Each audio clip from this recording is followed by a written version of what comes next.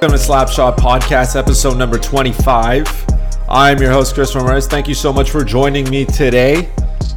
I am super stoked to be here because we get to talk about playoff hockey. That's correct. We have liftoff. The NHL playoffs have started. Life is slowly getting back to normal-ish in a sense. There is meaningful hockey that's being played in August. Now, if you would have told me this at the beginning of the year, I would have said you're crazy. There's no hockey in August. That's when players take it easy. That's when players usually start, training camps. We talk about it, all that kind of stuff. But no, the qualifying rounds have started. The round robin tournament as well has started.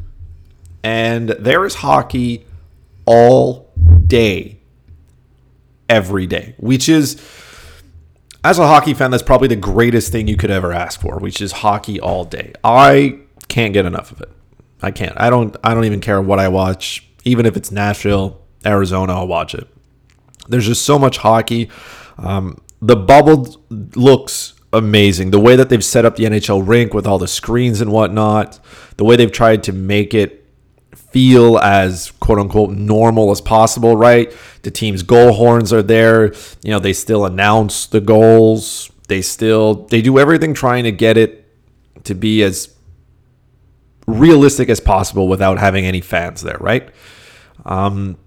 Before we get into the NHL and the rounds and everything and the teams that have played so far and, the expectations and whatnot, I just want to congratulate Matt Dumba and the speech that he gave. If you haven't listened to his speech, you should take 5 minutes and listen to it, because it was extremely powerful to see one person put his head out there to say what he did. Right? Matt Dumba is a black NHL player, and his speech was strong because he did it as part of, right, the group that the NHL has allowed the players to put together to tackle, racism and diversity in hockey. And personally, I think the NHL has not done enough when it comes to Black Lives Matter and showing that they actually care. It's one thing to just say, we skate for and create a hashtag and do things. It's another thing to come together and really try something. And I compare it a lot to the NBA, right? The NBA is obviously, the vast majority of their players are black. So it makes sense that they've come out really strong in a sense where, they don't wear their player names on the back of their jerseys. They have, they can put a slogan, or they can put, anything that they want. And you see all the players kneeling together, and it's really, really tight. And the NHL got some slack, specifically teams, because no player was kneeling. And again, you don't have to, in a sense, if you don't want to, right? But not seeing anybody do it kind of just reminded me that the NHL is predominantly white, and they're just trying not to ruffle anybody's feathers, right? That's what they want to do. You just don't want to get in trouble. You don't want to push the boundaries on anything. And the NHL does have a couple of black players. They are part of this. And what Matt Dumba did was he kind of followed and, he really put himself out there. JT Brown did it once as well when he was part of Lightning. He put his fist in the air. And I think here's how I know there's something wrong, okay? So if you weren't on Twitter, at one point, Donald Trump Jr., quoted the NHL, one of their pictures where everybody's standing for the anthem, and thanked them for that. And it's at that moment that the NHL probably should have realized and said, hey, if Don Jr. is thanking us and appreciating something we've done, we're probably doing something incredibly wrong, right? When a racist is telling you that you're doing something pretty well, you might want to reevaluate what you're doing. And it was nice to see in the Vegas game yesterday, Vegas and Dallas, right? Ryan Reeves took a knee. Robin Leonard took a knee, right? Dickinson took a knee. Tyler Seguin took a knee. And Tyler Seguin's done a lot of work in the Dallas in the Dallas community, he's been to the protests and whatnot, and it was nice to hear him talk about it and say, Ryan Reeves thanked him for the work that he was doing, and that if he wanted to kneel with him and Leonard, he could. Seguin said, of course. He went into the room, he addressed it, he said what he was going to do it, and then Dickens says, hey, I want to join you in that as well. That's having a conversation, and I think the most important thing to take away from that is not that these players knelt, but I wanted to focus specifically on Robin Leonard, because Robin Leonard, if you don't know, at one point had Donald Trump on his helmet, okay? And he said it in his presser, right? Leonard loves America, and that's fine. You can love your country as much as you want. Americans are, you are very patriotic. Trust me. I know this. I've seen it when I go to sporting events. I don't think I've ever been to a baseball game in the United States where they haven't thanked the military at some point and the men and women for their service, right? You can't get that wrong. When the national anthem goes, Americans will... I mean, I don't know if I've told this story, but where was I? I went to watch the Mets play. I went to watch the Mets at their new Citi Field. I think that was... Yeah, man, it's been a while now. It's probably 4 or 5 years ago, at least. Anyway, it's not important. So I went... Here I am, I wanted to get something to eat, something to drink before the game. So I walk up, I'm waiting in line here. It's not too long, obviously. Citi Field, by the way, beautiful, beautiful stadium. You should probably go. So I go, I'm waiting in line. The U.S. national anthem is about to start. Now it's my turn to order. I tell the lady what I want, and she doesn't say anything. She doesn't say anything, doesn't move. Everybody has stopped moving. And I kind of get confused here. And I didn't even realize the entire kitchen had stopped. Everybody in line had stopped because the U.S. national anthem was starting. I had to wait until the entire anthem was done before the lady would take my order completely and go through with it. All I wanted was a hot dog and a soda, by the way. That's all I wanted to spend my $25 on. But it was at that point that I realized, I'm like, man, like this is a whole other level, right, for Americans, right? I've been to the Bell Center numerous times. Usually you get up and grab something during the national anthem. It's not that we don't love Canada, by the way. It's not that we don't love the Canadian national anthem. But I understand why Americans may be offended when they see players doing this during the national anthem. It's rooted in the culture of what it is there. It's rooted in it, man. So when people see, again, minorities in this case, and let's not forget, there's a racism problem in the United States. There's a racism problem in a lot of places. When they see this, if you're a racist and you love America and now you see your people disrespecting that love according to you, it's probably going to trigger you a lot, which is what probably triggers Don Jr. at night, right?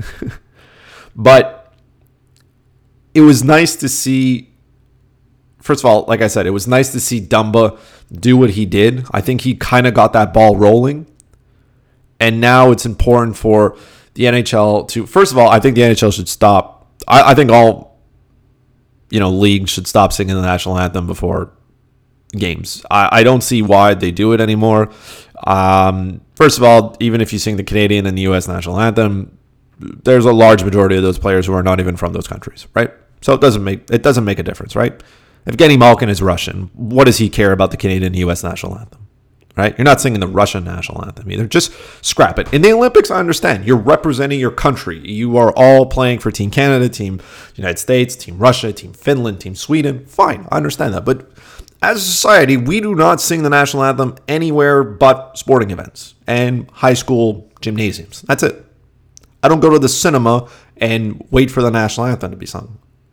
So I think they should just scrap this. I don't think it matters, right? Scrap that and do like the Cubs instead. Sing, take me out to the ball game on the 7th inning. That's more fun. That's a baseball song. That's just, if you want to sing the national anthem, again, when I'm at home and the national anthem goes off, I'm not standing up. Rarely do I do. Rarely does anybody else around me stop so they can sing it.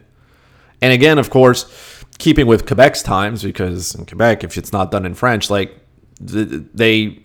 people were offended that they didn't sing the Canadian national anthem, right? Usually half of it's in French, half of it's in English. And they complained that it was only sung in English. And then Jeff Molson asked the Pittsburgh Penguins if they could sing half of it in French, because apparently when you're the visiting team, you don't get that. So again, I feel like this causes more more harm than good, more problems than it needs to. Scrap the whole national anthem singing for a game. First of all, there's no fans there. You don't need it. Okay, give the players 5 extra minutes to warm up. Have them come on the ice.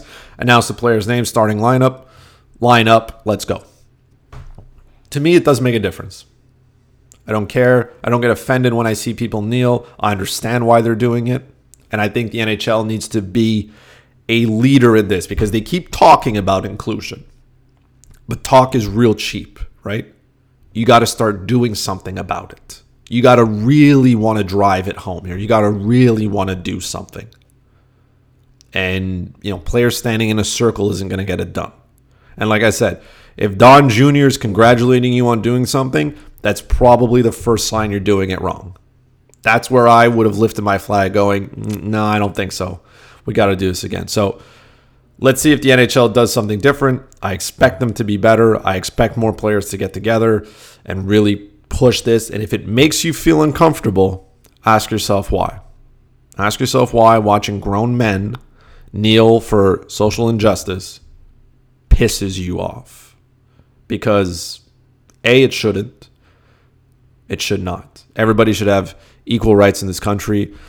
Everybody should be equal, and we're not, right? I do agree that all lives are important. But right now, black lives are not as important as white lives. And that's what black people are fighting for. I respect them, and I support them 100%. If they want to kneel for the rest of their lives in the U.S. national anthem and Canadian national anthem, go right ahead. Let's keep doing this until we're on equal terms. That's what I have to say about that. All right, so let's get into hockey here. It's been a crazy couple of days. So I broke down the Eastern Conference and Western Conference qualifying rounds. You can check that out at thefantasyfix.com. Okay, go and read it. I made my predictions for the qualifying rounds. The round robin, I kind of left it as is, right? Wasn't really worried about that. I'm just going to let it play out in its sense. But yeah, make sure you go over to thefantasyfix.com. Follow them on Twitter at thefantasyfix. You can see my breakdowns there. I'll have them as well in the description of the video as well, so you can check that out on YouTube. The description of the video, on YouTube in the description, you'll be able to check that out. So let's go through some of the series here. I'll give you some of my thoughts. Maybe some things that have changed since. And I'm going to start with the obvious here. I'm going to start with the game that, I don't know how I want to describe this one, but the Rangers and Hurricanes. Now, I originally picked the Rangers. I thought the Rangers could win this series because Shesterkin was going to start. Well, he hasn't. Henrik Lundqvist has gotten the start. And the Hurricanes lead the Rangers 2-0 in the series. They won game 1 and they won game 2, and they play game 3. Today is Tuesday, August the 4th. So they play at 8 p.m. on August 4th. So by the time you listen to this, maybe you'll already know the result. But barring a miracle here, the Rangers are going to get swept in 3. The Rangers offense is kind of in their first game, they looked like they were a step behind the Hurricanes. They really were. And the Hurricanes defense has played well. Sami Vatanen's played well. Svechnikov has been really good. Aho's been really, really good as well. Just, this Rangers team without good goaltending is not really good. And the Hurricanes are just taking it to them and doing what they want to do. So, yeah, I don't see the Blue Shirts coming back here, taking 3 straight. But we'll see. We will see, but I'm not confident, is all I'm saying here. So yeah, that series is a shame. Like I said, I picked the Rangers here. I really don't think that was my bad on that. I expected Shesterkin to start, and he didn't. So that was the difference here. Islanders and Panthers. The Islanders took game 1, 2-1. It was a pretty tight game. They play again today on the 4th at 12 p.m. So by the time you listen to this, you'll probably know the results. I think the Panthers still have a chance. It was a close game. It was a really close game, but a lot of these games have been really, really close, right? Except for one game, basically. One series, which has not been. But the Islanders are pretty good defensively. I think the Panthers played well. I think Bobrovsky played well. I think they still have a chance here. And I'm still convinced that this series goes 5 games. Who ends up winning it is kind of a coin toss at this point. But I think this is a pretty even matchup in itself. And it's probably going to come down to which team can score, more than 1 goal per game here. That's probably what it's going to come down to. I don't see this series. I don't see like a 5-1 game at any point. Not from the Islanders' part. Defensively, they're pretty good. Their goaltending is pretty strong. I think Florida's defense not as great. I think their goaltending is the wild card there, right? Bobrovsky let in one kind of softie, but he was pretty good considering he had in the preseason game he was pretty bad he's pretty bad, and this season's he's been an absolute dumpster fire. So it was nice to see him play well. Didn't get rewarded with the win, but I think it's still close enough. I think this series again could be a coin toss. But it's one I will enjoy watching. I know low-scoring games to a lot of people is not what they want to see. They want to see goals. But in playoff hockey, it's fine to me. And segue here, speaking of playoff hockey, I know a lot of people are getting annoyed. Annoyed that the fact that there are penalties being called out everywhere. People are calling referees terrible and whatnot, and that's fine. Personally, I have no problem with referees handing out penalties in bunches. I think it was the Rangers Hurricanes game. They just kept handing them out, right? In Montreal's game against Pittsburgh, I think Pittsburgh had 7 power play chances in their first game, right? And there was a time not too long ago. I know it feels like ages because COVID has gone on for what seems to be ages. But remember when the playoffs used to show around and then referees would lose their whistle and the only way you could get a penalty is if you got stabbed in the neck with a skate kind of thing, or if you put the puck over the glass?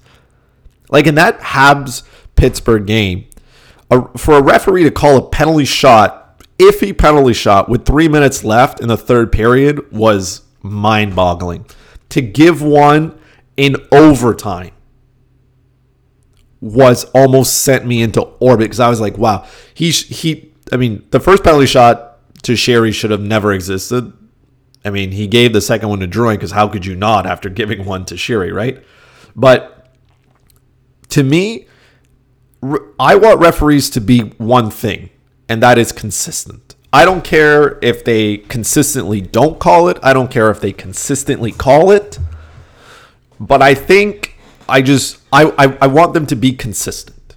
That's it. And so far, referees have been consistent in calling penalties. We haven't always agreed with them. Some of them seem a little iffy, but they're giving out penalties, and they're not afraid to give out penalties. Yesterday in the Edmonton game, right? 5-on-3s. There's been some 5-on-3s. So referees are giving penalties, and I hope that this trend continues later on. In the quarterfinal round, in the semifinal rounds, in the finals rounds, in the Stanley Cup finals as well. I don't want this to go, and then all of a sudden referees lose their whistle again. You may not like the penalties, right? That there's no 5-on-5 hockey going on. Again, Montreal last night, they spent all this time in the penalty box. Game 1, they spent, Philip Deneau took 3 penalties. Second game was Joel Armia's turn to take, set up shop in the penalty box. I know people want to watch 5-on-5 hockey. I want to watch it too, but I would much rather have referees call penalties, set the boundaries, than let things go. Because if you let penalties go, well, now you got to decide which ones you're letting go. And I don't want you to decide which ones. I want you to call them. If it's a penalty in the book, call it. It might be a little iffy, but if you call all the iffy things, just be consistent with it. That's all I'm asking referees to do, is to be consistent. If you're going to be consistently good, be it. If you want to be consistently garbage, fine. Be consistent. That's all we should be asking referees. That's my segue point on that, so people can stop complaining about referees. Because like I said, there was a time in life when referees would call nothing. And now people are also complaining that they're calling everything. So if you can't make everybody happy, just continue calling penalties and you can piss everybody off at once. Speaking of the Canadiens, we'll go there here. Carey Price has basically been standing on his head, which I think surprises absolutely nobody, because why would it? Of the teams who have played 2 games so far, okay, Carey Price has the most shots against. He also has the most saves.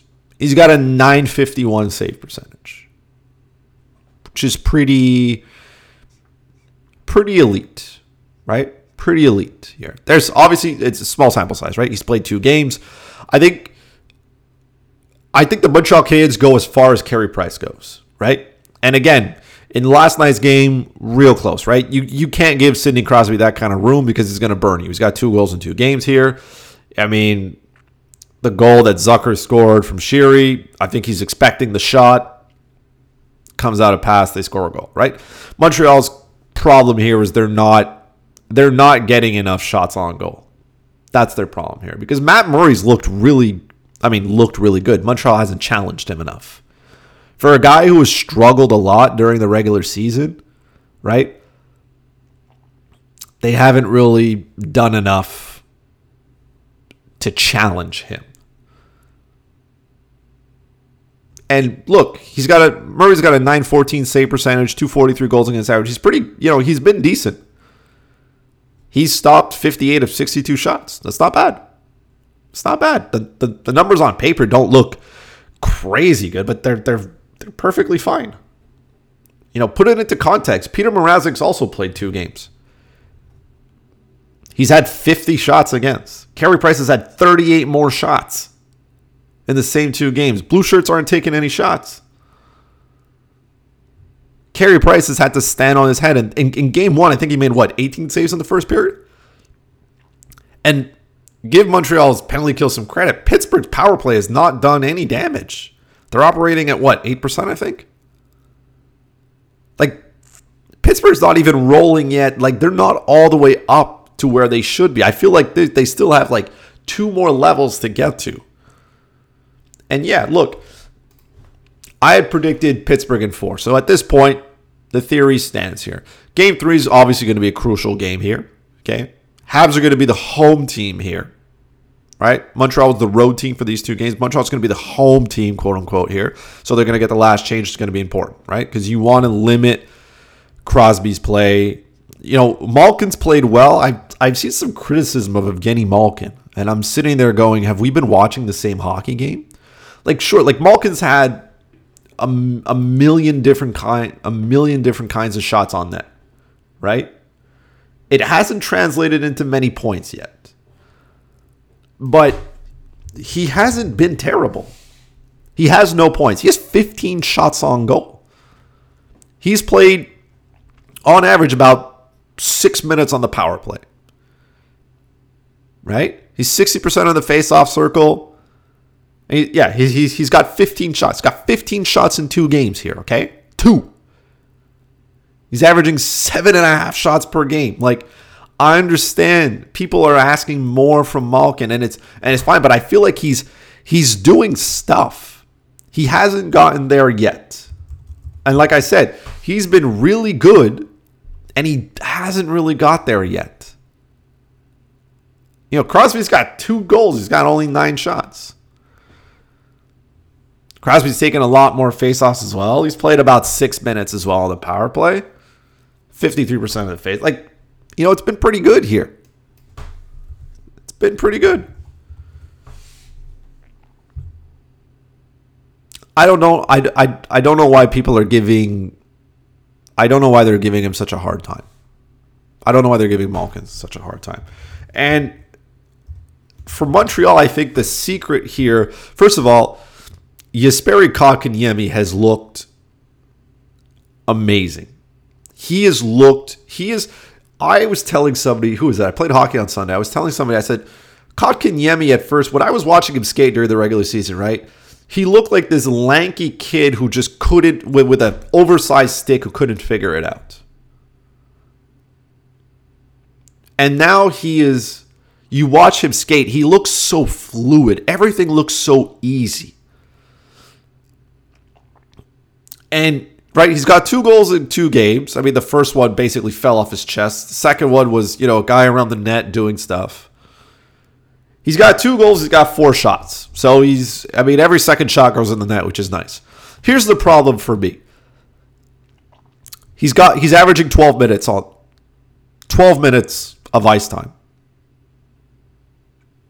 And he's playing 1 minute 36 average on the power play. I mean, look, if you're going to give him, if you're going to give this kid no opportunity to do something, then you're going to give him no opportunity to do something, right, Claude Julien? I feel like maybe giving Kotkaniemi some better wingers might probably help him out. I don't know about you. The same thing goes for Suzuki. Suzuki's playing a lot more, by the way. Suzuki's averaging about 21 minutes a night, which is fine. Suzuki only has 3 shots in 2 games, though. I'd like to see him shoot the puck more. I'd like to see Montreal collectively shoot the puck more. Okay? I would enjoy that. Now, there's a lot of centermen going, in Montreal, and they have no idea where to put all of them. But again, playing Domi on the 4th line isn't really going to get him going. When you're burying him with Jordan Wheel and Dale Weiss, you're not going to get much. And again, back to the Kotkaniemi point, Paul Byron's not necessarily an offensive juggernaut, and Artturi Lehkonen isn't either, right? Suzuki's playing in the middle. Drouin has been, he's been him. Armia has his flashes of offense here. Personally, I would like to see Kotkaniemi play between Gallagher and Tatar, or Suzuki between those two. I would get Danault off the top line. I know what he brings. I know people look at him as as a cheap man's version of, Patrice Bergeron. To be honest, right now, Phil Danault's not bringing anything offensively. You have to win 3 games in a best of 5, so you got to figure it out, right? They didn't generate much, which is kind of the problem here. Montreal didn't generate enough of anything. And you have to make Matt Murray's life difficult. You have to. Montreal had 7 shots in the first period of their second game. They had 6 in the second. You have 13 shots in 2 periods. Pittsburgh had 14 in the first alone. Now Montreal had no choice. They had 14 in the third period because now they start to throw things at the net, right? And then they got rewarded. But again, you have to test Matt Murray. You have to. You have no choice. And I just think that Montreal's setup that they have now is just not getting it done. It's not getting it done. You got to generate some offense here, Claude. Get somebody else going there. Anyways, we'll see how that goes. But so far, Montreal's got to make some changes here. Blue shirts we did here. Yes. Toronto, Columbus. Everybody was quick to talk about Toronto and their offense. And then the Blue Jackets came out. First of all, John Tortorella threw us a curveball by starting Korpisalo over Merzlikins. Didn't want to tell us why. I said this in my breakdown. I'm going to say it again. The Columbus Blue Jackets on paper are not as good as the Toronto Maple Leafs. But on the ice, the Blue Jackets are equal to the Maple Leafs. Because the Leafs are all offense. Columbus is a structured team. And they suffocated the Leafs in the neutral zone and in the offensive zone. The Leafs had nowhere to go. They couldn't figure it out. Columbus took time and space away from their better players. And in the end, it gave them exactly what they needed. Because Columbus had 35 shots on goal here. And Freddie Anderson was decent. He was good. He gave up a kind of the soft one at first, which gave them a 1-0 lead, but he was good. He was better than I expected. But Toronto had 17 shots in 2 periods. Not enough. Not enough. Why? Because they couldn't find space. And, Leafs Twitter Nation is just going off here on Marner and Matthews and Tavares and, Willie Nylander. They're just going off. All this money and they're not doing anything. Look, the Leafs have no space. And if they don't adapt, they're not going to win. Columbus is a much better structured team. They're healthy now, and they play a style where they're going to wait for their chances. Columbus in that game, okay? I mean, they took one penalty. All these games seem to have 9 million penalties in them. Columbus took one. So they gave Toronto's power play one chance in the second period to do something. That was it. They are a disciplined team, and they play the structure exactly to John Tortorella's liking. John Tortorella is going to suffocate the Leafs offense. And the Leafs are going to have no solution to this. I picked Columbus to win. I stick with that. And that first game showed me just how much work the Leafs are going to have to do to get this. The Leafs could probably outscore Columbus on any given night, but they have to generate that offense. They have to generate that pace. I expect Toronto to control the pace of play and just try to bend that Columbus team, but they're not going to break. Columbus is not going to break. They're too good for that. They're going to force Toronto to play in the corners, to cycle the puck, to get things going. They're not going to give Matthews, Marner, Tavares, all these guys, they're not going to give them space to just fly through the neutral zone. It's going to be boring hockey. It's going to be trap hockey. They're going to clog the neutral zone. Get it deep, try to get it, try to do something. One-on-one battles, Columbus is going to win most of them. I like this Columbus team, and I think they can do some damage. But yeah, not shocked by what went on in that first game. I expect it to continue. That's the Eastern Conference here. Let's go over to the West. Let's start with the Arizona Coyotes and the Nashville Predators. I didn't expect 7 goals in that game, right, in game 1. I also did expect Nashville to fire, 40-plus shots on goal? They had 43 shots. They had 20 in the third period. Darcy Kemper was good, and he needed to be. It was nice to see Nashville's offense come up. And again, Nashville's problem right now is their goaltending. UC Saros started, which I thought was interesting. He deserved it, but I thought they would have gone to Pecorine. But, I mean, Philip Forsberg scores in the first period with 3 seconds left. If not for that goal, Nashville goes into the first intermission down 3-0. You cannot fall 3-0, down 3-0 and expect good things to happen, right? It was nice to see, Arizona's top line kind of coming out and doing things and getting goals. Arizona scored 2 goals at 5-on-5. They scored 1 power play goal. They scored a shorthanded goal, right? They did a lot of stuff. And Arizona got themselves in trouble because they gave up 2 power play goals. So if you take those power plays away, good things happen. Philip Forsberg showed that he can, produce, which I think he can. And, Roman Josi was Roman Josi. But again, I think UC Saros got better as the game went on. But you cannot give up 3 goals in the first period and expect good things to happen here. That's the problem for Nashville. I expect them to try to fire the puck a lot. I expect them to have the same type of, compete level. And I really do expect Arizona to tighten things up defensively. Because you cannot give up 43 shots a night. As good as Darcy Kemper is, you cannot give up that kind of shot volume. It's impossible. It's impossible to have good results with that. But that series I thought was going to be an absolute dumpster fire. It was pretty interesting to watch. So my apologies to the Nashville and Arizona community. That was actually a pretty good game. I'm excited to see that they play today, right? August 4th, 2:30 Eastern. I'm excited to watch that game. I'm excited to see what goes on. Vancouver, Minnesota. Wow. Man, Minnesota just, I feel like I don't know why they're here. And then they came out and, Jared Spurgeon had 2 goals. And, Kevin Fiala's been red hot since coming over.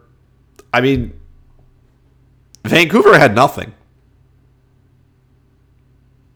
They had nothing. Vancouver had 4. You're losing 2-0 after 2. In the third period, Vancouver had 4 shots. What do you want to do with 4 shots? Vancouver's offense is clearly better. I think their defense as well is better, and their goaltending is better. Yet for some reason, Minnesota's defense is scoring goals. Their offense looked a whole lot better, and Alex Stalock walks out with a shutout.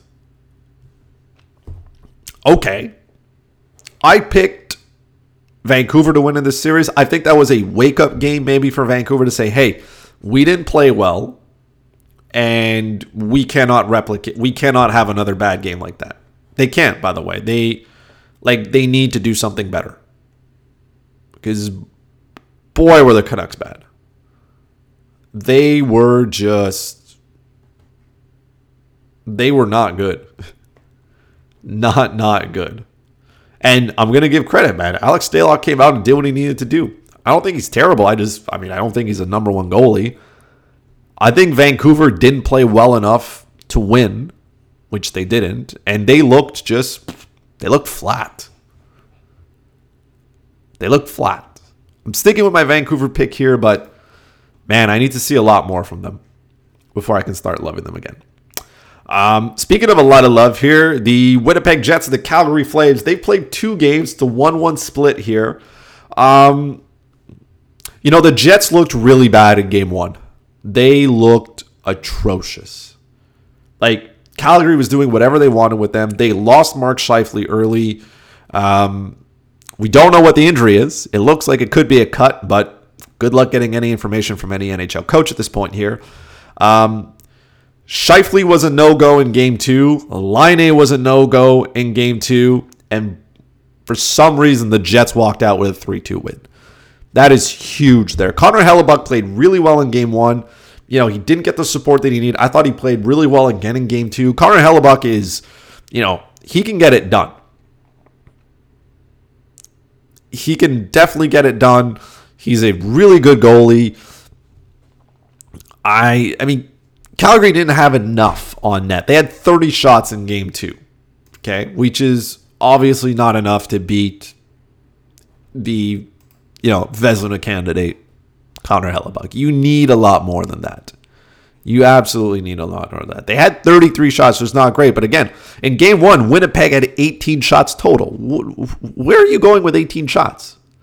Where are you going with 18 shots? Where? What are you going to do with that? I'm telling you, the Jets looked terrible in Game 1. They looked much better in Game 2, which was surprising because they were missing, 33% of their top 6. I still think the Jets can win this. The status, the word around Mark Scheifele is, he may be back, he may not. I don't know if they're just playing head games here. I mean, he could be gone for the remainder of the playoffs. I don't know how severe the cut is.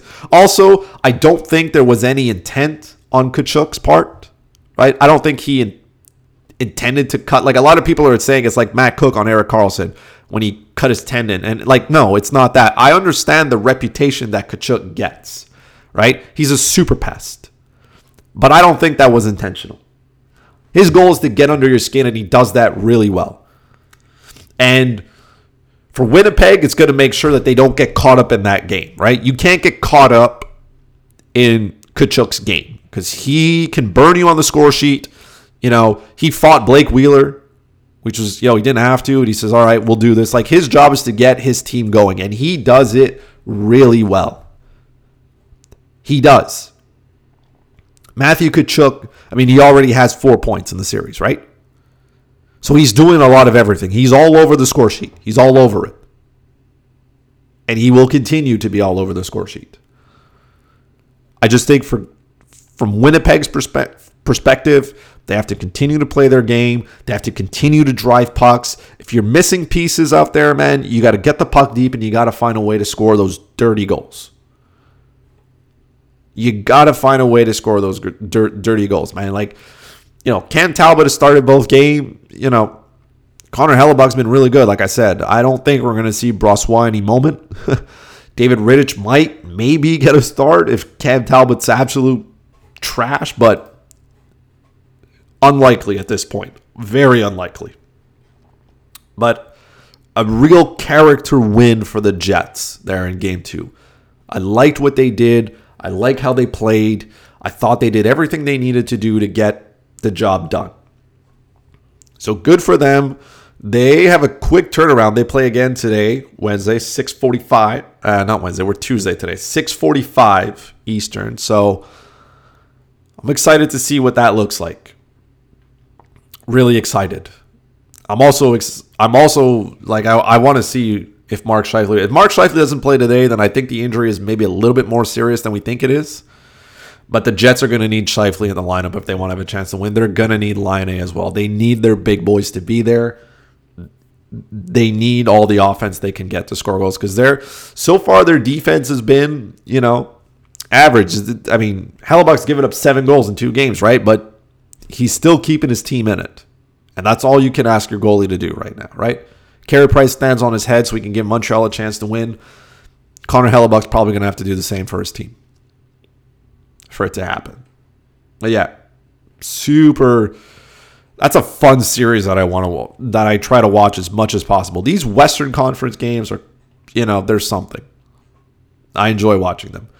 Finally, the Oilers and the Blackhawks. To nobody's surprise, this has been the highest scoring series so far. The Blackhawks won the first game 6-4, where Dominik Kubalik had 5 points in a game. And then Connor McDavid said, hey, calm down, boy. Connor McDavid ends up scoring 3 goals in the second game so that the Oilers beat the Blackhawks 6-3.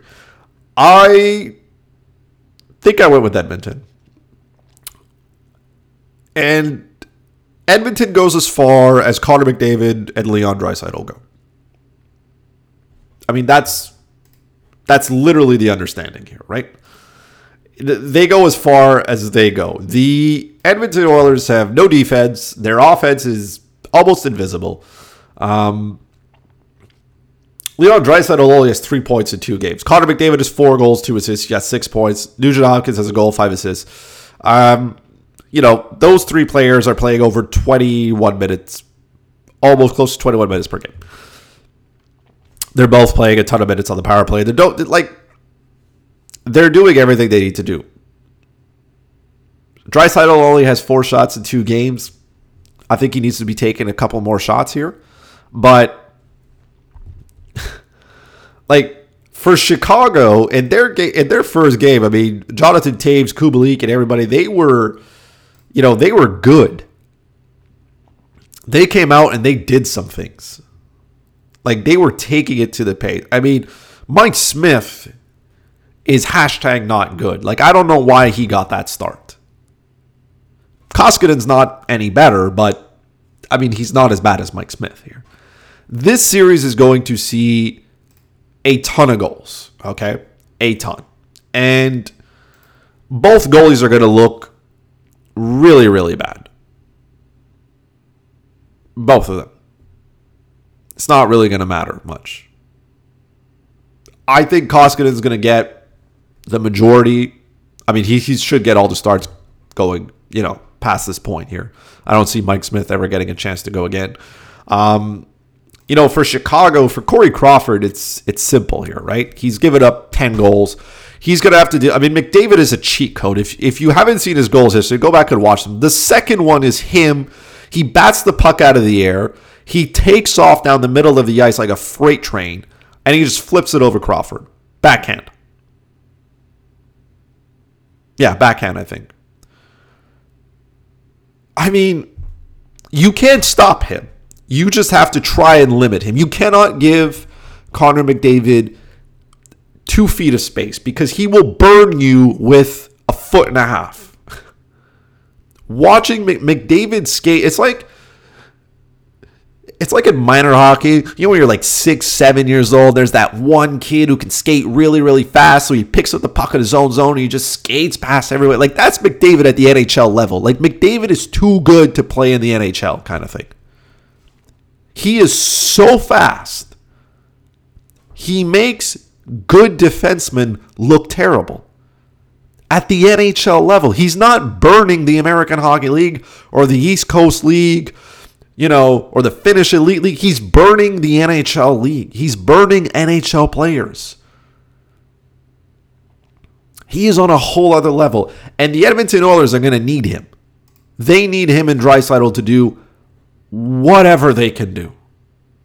Because this team goes as far as those two. The rest of whoever is on that team, okay, they're just there to make sure, you kind of need to fill out a lineup, right? Yamamoto hasn't done anything yet. Kind of didn't see him yesterday much, right? Tyler Ennis has got a goal, fine. Jason's got one. James Neal picked up. He's got 2 goals in 2 games, playing on the 4th line, but he's seeing power play time. But it's mostly Connor McDavid, Leon Draisaitl. It's good to see Ryan Nugent-Hopkins pick up there. But again, if McDavid's torching, I expect his wingers to do as well, right? Nugent's got 5 assists in 2 games. So it's simple. Give the puck to McDavid. Let McDavid figure out what needs to be done. Or if you're on the power play, well, give it to Draisaitl or McDavid. Let those 2 figure it out. Chicago's got to find a better way to slow down McDavid. I know that's the toughest task in the world right now. You have a better chance at curing coronavirus right now than you do at slowing McDavid down. But you have to find a way. You cannot let him run crazy on the ice, because when he does, you can't stop. He doesn't need his line mates. McDavid just needs them to just throw the puck where he is, and then he's going to finish it. Like he was on a mission in Game 2. He was on a mission. In that first period, he was out there.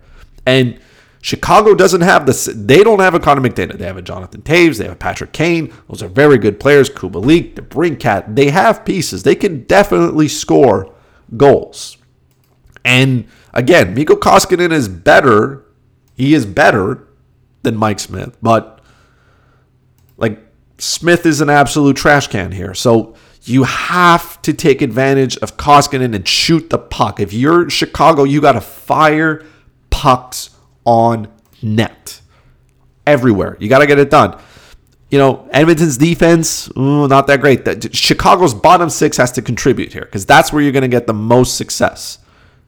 You're going to get a lot of success taking advantage of Edmonton's bottom 6. Because Chicago had some, look, I mean, Kirby Darks has 3 points. He's got 3 assists. How many points does Darks have? He did pretty well here. Yeah, he's got 3 assists in 2 games. Whatever. I mean, there's some support coming here for them. They got to get it done. Chicago had 26 shots on goal in the second game, which is, it's an all right number. But they need more than that. They can definitely get more than that. Chicago gave up a lot of shots per game, right? Defensively, they're not the same. You know, they're not great. But Chicago had 42 shots in Game 1. They fired everything at the net. Every single thing. They didn't do that in Game 2. So there's probably a problem that needs to be addressed there. You got to shoot the puck more. Edmonton's not. Edmonton's goalies are not good enough to stop the puck, right? And Corey Crawford's going to need to, he's going to need to stand on his head at some point. I know he gave up 4 the first game. Now he gave up 6 here. It's not as, I mean, look, he's got the toughest task in the world. He's playing on a team that gives up a ton of shots, and he's got to face off against McDavid, Draisaitl, Nuge, and all those other elite. No, that's it. There's no other elite players on that team. He's got a tough task, but he's got to do something, man. He's got to steal one for his team here. That's the only way the Blackhawks get past this. Because the Oilers, yeah, I mean, like I said, if you have to count on McDavid to get 2-3 goals a night or pick up 3 points, he's up to the task. He can definitely do it against Chicago. Maybe later on, I don't think Edmonton is a Stanley Cup contending team, but I mean, Edmonton can do what they need to do for now. And that's rely on Connor McDavid and Leon Draisaitl to get him as far as humanly possible. But I think Chicago's going to tighten up a little bit here. And I think they're going to make this a series at some point. I think they are. It's tied 1-1. So now it's 2 of 3 here. Their next game is on Wednesday. So we'll see how that goes there. And that wraps up the qualifying rounds in the East and the West. And that wraps up our podcast. As always, thank you for listening. Make sure you follow the podcast on Twitter at Slapshot Podcast. Make sure you follow me on Twitter at FuzzyChris91. If you're into NHL DFS, I've been doing a couple of live streams over on YouTube. So if you follow me on Facebook, make sure you head over to my YouTube channel and you subscribe. That way you know when I go live and you can watch it. If you're big into NHL DFS and daily fantasy sports, come hang out. I talk about, the way I build lineups, the information that I'm looking at, all the things I'm doing there. I usually try to do it before lock. Usually it's a lot easier on Saturday and Sundays because there's a lot longer slates. Do it from 10 to 12 on Saturday. I did it from 10 to 12 on Sunday as well. 10 a.m. to 12 p.m. Eastern. So come check that out if you want. Even if you don't play NHL DFS, just come over, hang out, watch, sit back, grab your coffee, do what you got to do. But yeah, check that out. If you follow me, like I said, on Twitter, I post the link there. You can get it in real time. Like I said, it's a real-time breakdown. I share my screen. I do all the things. I show you a little bit of what I do. We have good conversations with good people and everything. So come hang out. Come enjoy that. Like I said, follow the podcast. You can get it on Podbean. You can get it on Stitcher. You can get it on Spotify. You can get it on YouTube. You can get it on Apple Podcasts. It's available anywhere you want it. As always, thank you all for listening. Thank you all for the feedback. Thank you all for the positive comments. It's always super great. Subscribe and rate to the podcast on your favorite platform. That really helps spread the podcast. If you know somebody who likes hockey, who likes podcasts and stuff, share the podcast with them. Let them know that you listen to this. Let me know how much you hate the podcast. Let me know how much you love it and hate it, or hate it, whichever one. Pick one. Doesn't matter. If you don't like it, that's cool. Just leave a 5-star rating as well. But yeah, thank you so much for listening. Keep enjoying the NHL podcast. Continue to social distance. Wear your mask. Wash your hands. And we will see each other again soon. Bye-bye.